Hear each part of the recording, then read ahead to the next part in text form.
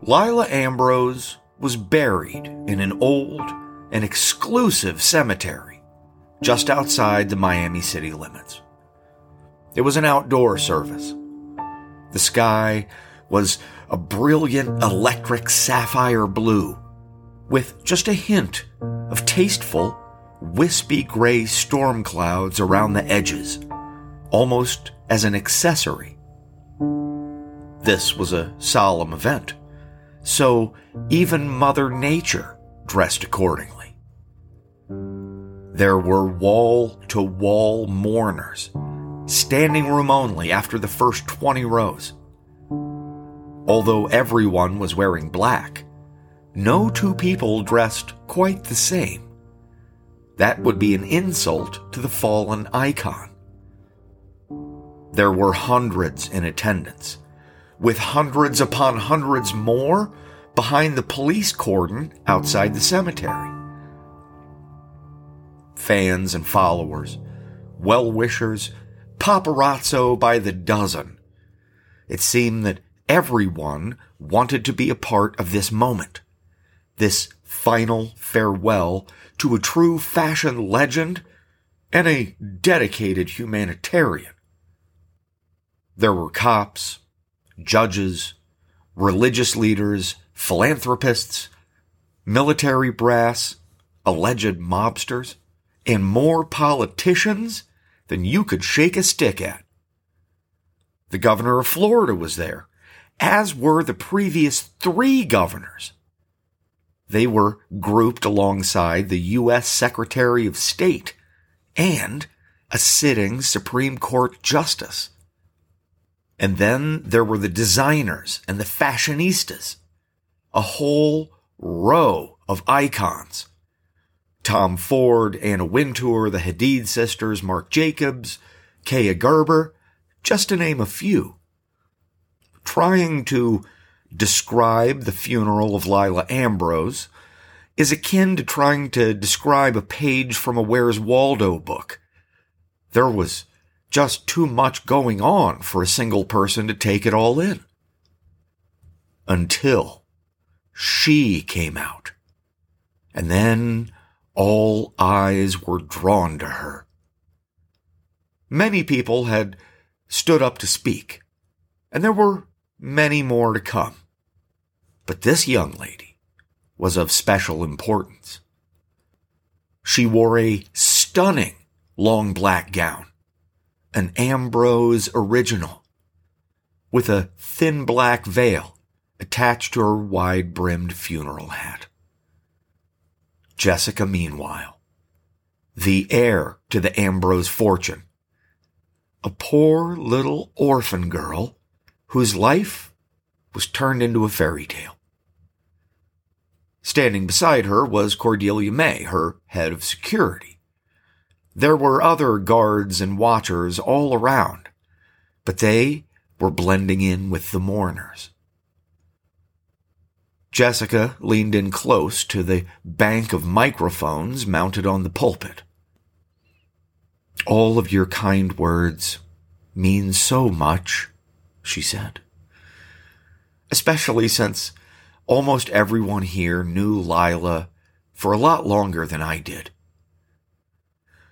But I think that I knew her in a way no one else here did. I got to see a side of her that she hid from most everyone. Lila sacrificed having a family of her own for all this time. Until me. Lila was brilliant. She started charities. She went all over the world in the name of her work. But she was also a ruthless businesswoman. She was complicated, but there's one thing for sure. She spent decades trying to make the world a better place. And that is not going to stop today.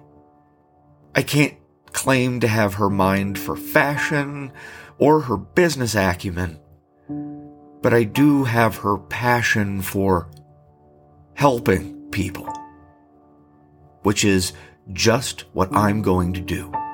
Lila may be gone, but her name will live on forever. Thank you. Jessica hid her face with her hand while leaving the stage, because she didn't want all those cameras and onlookers to see that she wasn't crying at all. Why would she be? Lila hadn't died. All she had done was started the Doomsday Clock.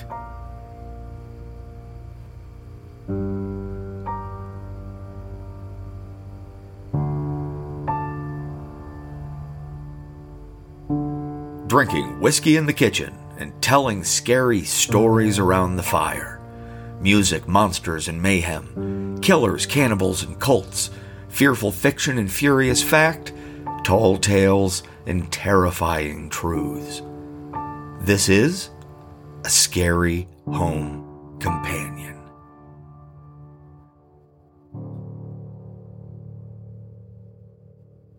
It was called the Piranha Solution, a way that the emissaries could finally bring down Lila Ambrose, to nullify her as a threat. For years upon years, these brain slug-infected lackeys of the Ghastly Ones had tried to assassinate Lila, or to capture her and bring her low before them. But it just never seemed to work out. So they changed tactics. They began to attack her foundations instead, starting a campaign to discredit her and call her previously unimpeachable character into question. There were rumors and innuendo, first online and then in the tabloids, but with enough voices speaking up, eventually the mainstream media started to pay attention.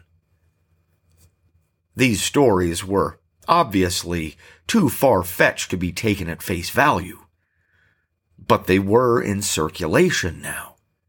They had people talking. They had people starting to poke around and fact-check and verify.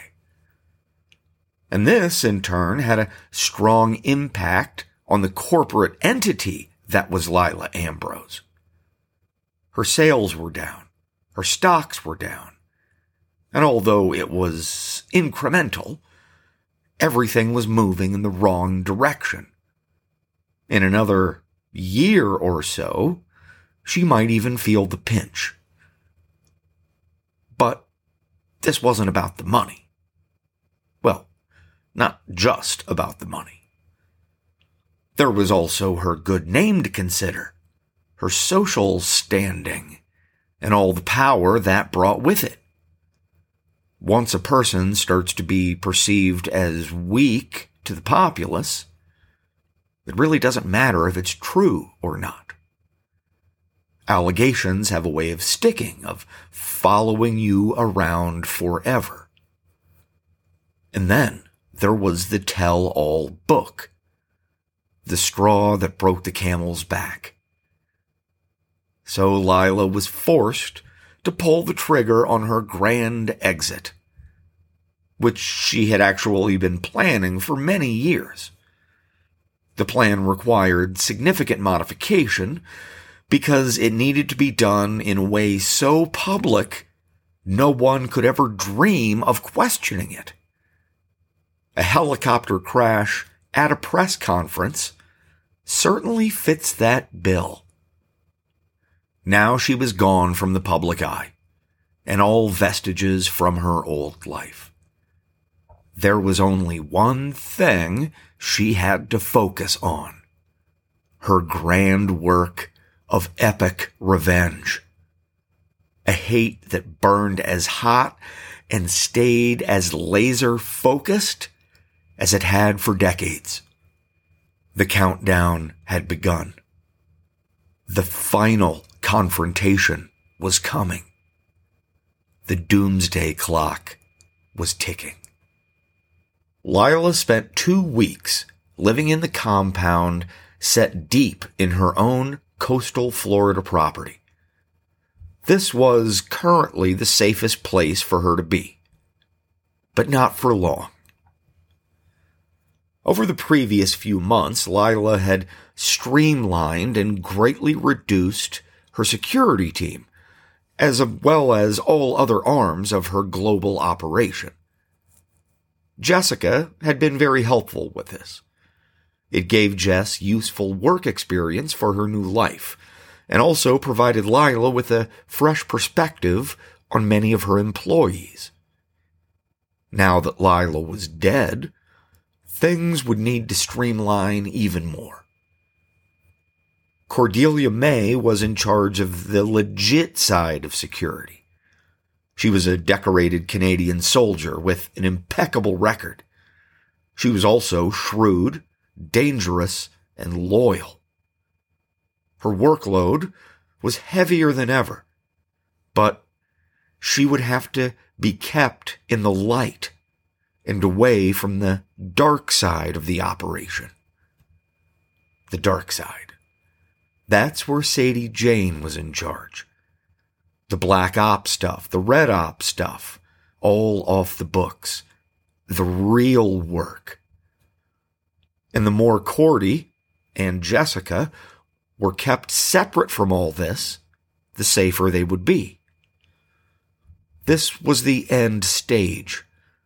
Time to trim the fat and keep only the hardcore infrastructure that they needed to see everything through to completion. Including the lab in Puerto Rico, where they had developed most of the fence tech. Eventually, this facility would need to be scaled back and then destroyed. But for now, they had it operating at peak capacity. Sadie wanted weapons. She wanted bombs. She wanted fences. Better to have too many than not enough.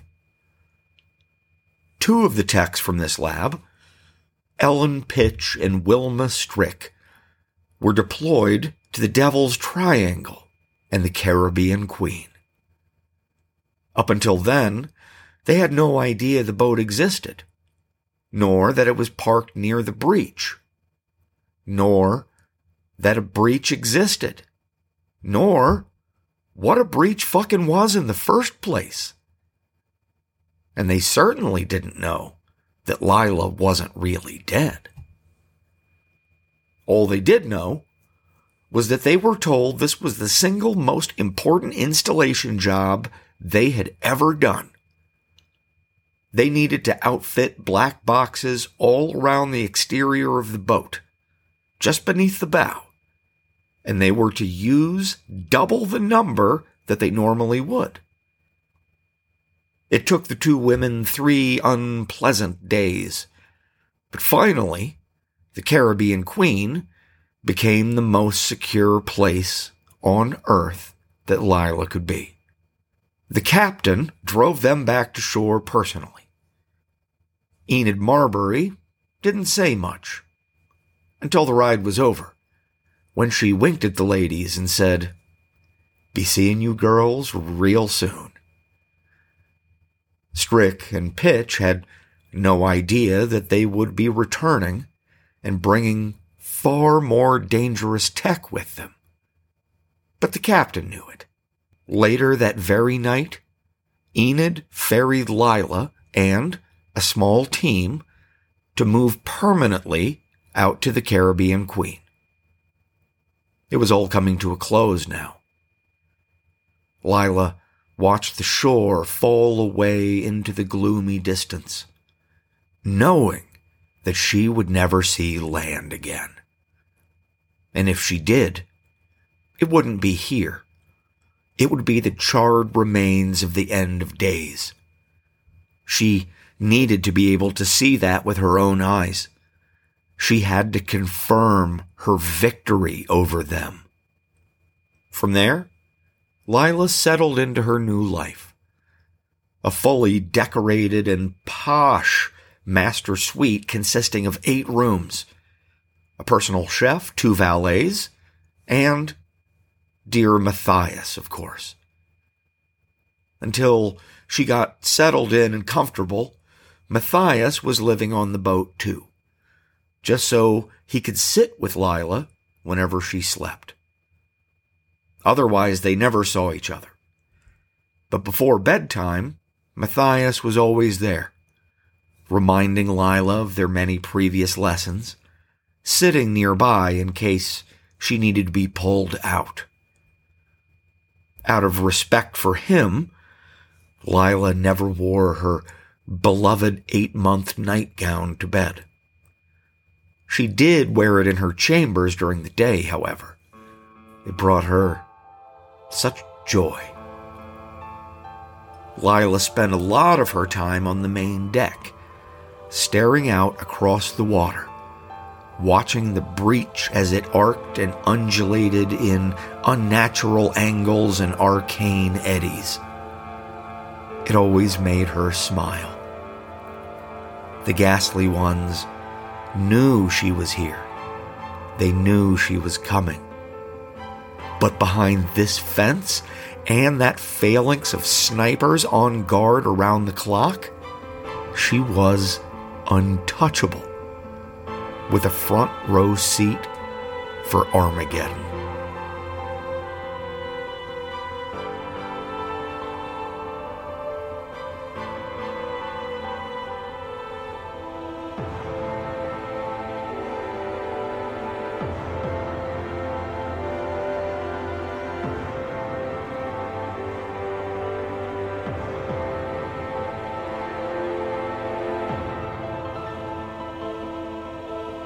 The tell-all expose book entitled The Skin Merchant hit the shelves in the immediate wake of Lila's helicopter crash.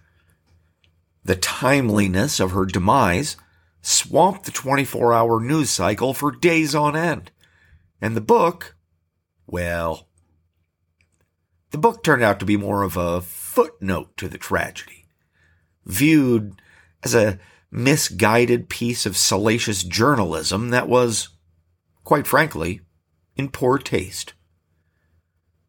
That the contents of said book were entirely truthful and accurate was of no consequence. The following week, the director of the DRO made a public statement. They had examined the crash site and the helicopter, as well as the bodies of Lila, her pilot, and the co-pilot. It had been caused by mechanical failure, not sabotage nor assassination. After that, there were no more hard questions. The lie had been sold. The lie had been endorsed. The lie had been bought. The lie had been consumed. And now the lie had become the official narrative. Jessica played a major role in that, especially during those first couple of weeks. Once upon a time, she would have loved all this attention, but now it was just a chore. She only did a handful of interviews, on suggestions from their legal team and after confirmation from Sadie. During her final interview, Jessica had been very tired, a little stressed out, and was entirely done with this sort of thing. So, off the cuff, she announced that she would be starting a new foundation called Ambrose Victim Services. And Sadie didn't like that. Not one little bit. Which is why it had been Jessica's final interview. Everyone was far too busy to start any new projects right now, no matter how right-minded they might be. One day, but not today, kiddo. They did have an entire legal firm working for them, but Even they were overworked. There was so much to be done. The battle with Red Hands Productions over intellectual property rights was a quagmire of money and time. The firm had also been streamlining Lila's holdings for the last few months, selling off certain assets, consolidating others. This was a cost-cutting measure, cosmetically, just for efficiency, and not because they were making it easier to sell the whole thing. Lila still had a lot of input, of course, but it was greatly restricted. She couldn't guide things personally as she once had. She could only pass on her wishes to Sadie, Jess, or Cordelia. These were the only people she communicated with outside of the boat. But being where she was so close to the breach, communications were very unreliable, quite sporadic. It might take hours or even days to hear back from Lila. Also, the longer that she was out in the triangle, the less concerned Lila became with her old affairs. So, sometimes, she just didn't bother responding at all. As Enid put it, the old dame is losing it. When Sadie did hear from Lila, she usually got an earful about the countdown to D-Day. The old lady was fixated. Now that she had nothing else to occupy her time, she was obsessed. All the while, Sade is trying to keep things organized and moving towards the end goal, which could be a few more months. Lila accused Sadie of stalling. And it was something that she would never admit to Lila, nor anyone else. But it was true. Sadie had the keys to the kingdom. The one thing that had brought them all together was hers for the taking. She just had to execute the plan. One big, bold move, and the ghastly ones, the emissaries, the end of days, would all be history. They were not natural. They were never supposed to be here.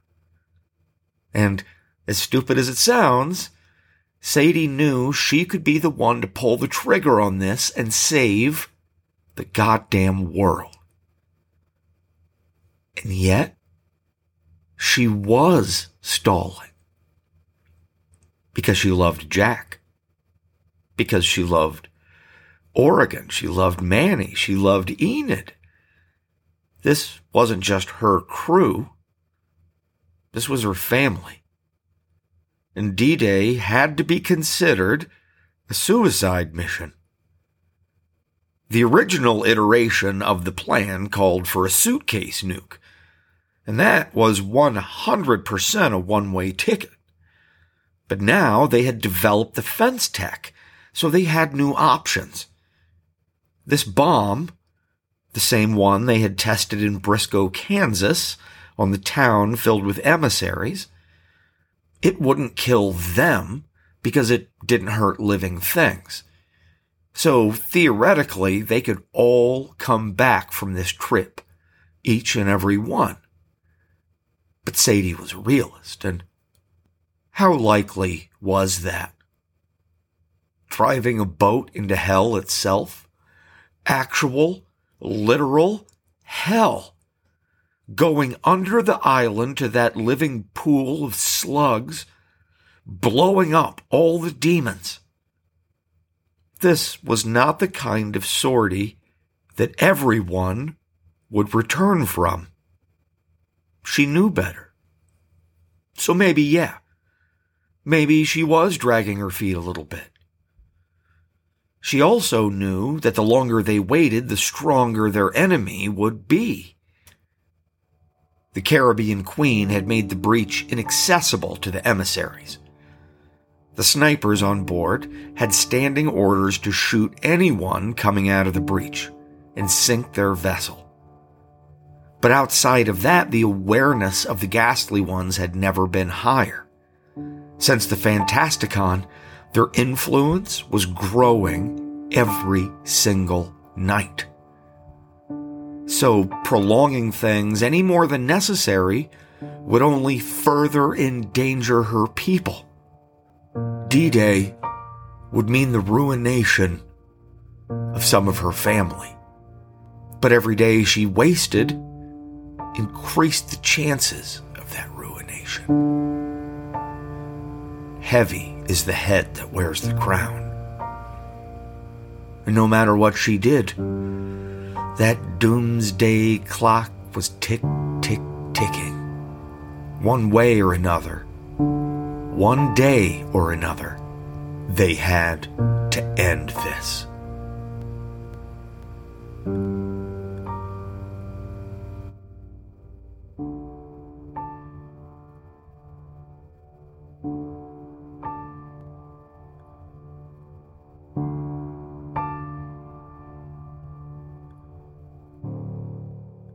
Maggie Cobb had her heels off, feet up on the desk.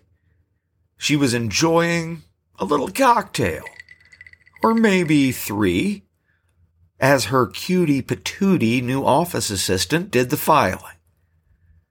Lila might have been monstrously evil, but she paid exceptionally well. Maggie was back in black, let loose from the noose that kept her hanging around, and her visibility was higher than ever. She had a lot of new prospective clients. Life was good. The doorbell chimed. It was after hours, so the door was locked. Immediately, it chimed again. The assistant went to answer the door. There were a few hushed words, and then 2 armed goons entered her office. Deja vu all over again. They checked around the room and set a familiar-looking flat black box on the desk in front of Maggie, who poutily removed her feet and set down her drink. "What the fuck, fellas?" she said, slipping her heels back on. "We're making sure the place is clean. That you're clean. Before Miss Meanwhile can come in." Well, fuck me running. Lightning can strike twice. Jessica Meanwhile entered the room, still wearing a mourning black dress, but without the hat and veil. "Hi, Maggie," she said brightly. "Can I call you Maggie?" "Miss Ambrose called me counselor." "Okay. Can I call you Maggie?" "Sure, Jessica. Have a seat. What can I help you with?" "I need an outside operator. Someone I can trust to be discreet and handle certain matters for me." "Can you be more specific?" "Not yet. I know you did some things for Lila. She trusted you. Well, if I'm being candid, and I think we both need to be very candid right now. Do you agree?" "Absolutely." "Good. Boys, would you mind?" she said, and the armed goons left the office without another word. "And you too, please," she said to Maggie's assistant. "Thank you." Lila trusted you because she knew how much you needed money, and she knew that your reputation was already... Never mind. But for me, this is who I am. I can't help it. I don't trust those things. I needed to talk to you in person so I could see who you really were. And who am I really, Jessica? I suppose I'm still figuring that out. Jess narrowed her eyes. I think you might be figuring it out too. Maggie couldn't help but to sort of liked this young woman. She saw why Lila liked her, too. Well, then why hold back? This is who I really am. I enjoy a cocktail at the end of the day. But only at the end of the day. Now, yes. Jessica nodded. Lila was an icon. She was a role model for me when I was younger, Maggie said. At first, I was excited. I was so excited to work for her. The pay was excellent, and she was a fair boss. I'm treading lightly here out of respect for the dead, but I did some things for her that I'm not proud of. So as much as I would love to blindly take your retainer, which I assume will be ample, I can't put myself in that position to be an operator. If you have a specific case to work or an agenda to push, I'm your girl. Jessica nodded. She liked this answer. Well, I can be a fair boss too, Maggie. You're right, the pay will be very good. Another bonus is that I'm not sadistic, I'm not insane, and I don't skin babies. So you don't have to worry about that. Maggie spilled her drink. You know? I know everything, Maggie.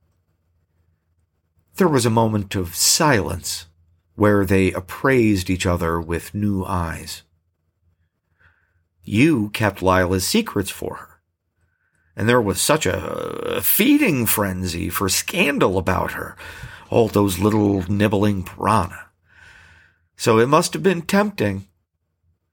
And then she died, and you could have spilled everything and made a big payday. But you didn't, did you?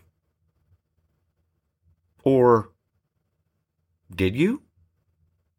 I just want you to tell me if you might have maybe, possibly, kinda, sorta let a little something slip. Shit. You already know, don't you? Know what? That I might have accidentally talked about Perry Ambrose's hunting lodge. It wasn't for money. It was pillow talk. Everyone was wired and upset after the crash at the press conference, and I went home with one of the guys. Maybe I had a few too many. I didn't know that I was on the record. Jessica nodded. Did you hear about what happened there? At the lodge? No, I didn't. What happened? That's good. It means our friends did their jobs and kept it away from the media. Which was very difficult this time, Maggie. Very difficult considering that he was a part of the media. Maggie took a sip. What happened, Jessica? Well, I don't want to be indelicate. But let's just say he won't be calling you back. Ever. Oh, no. Yeah. Loose lips sink ships, right? Maggie poured another drink. No mixer, no ice, pure sauce. His name was Shipley. I know. I'm not trying to make fun, but I thought of loose lips sink ships on the way over, and it just seemed like something that Lila would have said. Jessica got up. As if answering a silent dog whistle, her goons reappeared. I really appreciate you taking the time for me, Maggie. And I can tell that you are being honest. I'll be in touch when I have something you can help me with. Jessica, did you mean what you said about Lila at her service? every word. Good night, counselor. Her men took her home. She was living in Lila's old mansion, nestled behind an active fence. And slowly, a little bit every day, she was turning it from an old lady house into her house. But it was too empty. There were guards and assistants and what have you, but Jessica felt very alone. She missed Epiphany. She wanted things to go back to the way they were before the kidnapping and the priest and Kipo Flats and the snake preacher, but she was in no mood to wallow in that tonight, not again. Especially when she saw there was a friend waiting for her in the kitchen. Closed Casket Jack. He had a box with him, filled with old tapes, maps, documents, and more, and he was spreading everything out across the kitchen table. "Jack!" She hugged him, and he hugged her back. "Can we talk?" he asked. "Do you have ice cream?" "No. I have something terrible to tell you." "That couldn't be farther away from ice cream." "Okay, I lied. There is ice cream. But also, I do have something terrible to tell you." "What is it?" "It's the truth. About everything. The end of days, the ghastly ones, the emissaries, all of it. So much has been kept from you, Jessica. And that's not fair. It's time you finally understood what we are really fighting."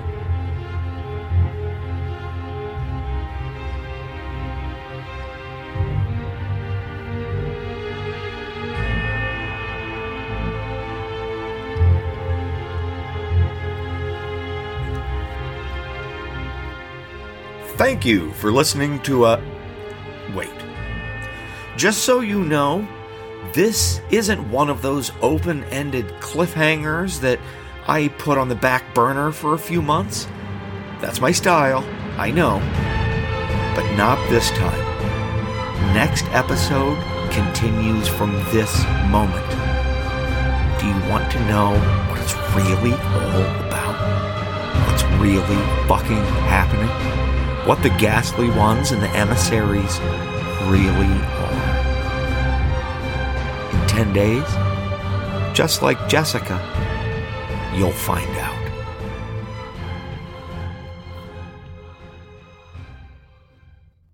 Thank you for listening to another episode of A Scary Home Companion. Find the show on social media. We're on Instagram, Facebook, Twitter, and Reddit. Or you can contact us directly at ascaryhomecompanion@gmail.com. Better still, join the Patreon. Patrons heard this episode a couple of weeks ago and are currently having their faces melted by the follow-up, Revelations. Sign up for free to get updates on the show or become a paying member to get early episode releases, exclusive bonus stories, games, a copy of the book Bedtime Stories for Weird Kids, and a lot more to come. Join the best horror fans in the world in helping to keep original horror storytelling alive and kicking. Killer music provided by Damiano Baldoni with Bewitched Hell, Funeral Battle, and World of Ruin. Serge Quadrado with Funeral Piano and Funeral. Squire Tuck with Add Another Log to the Funeral Pyre.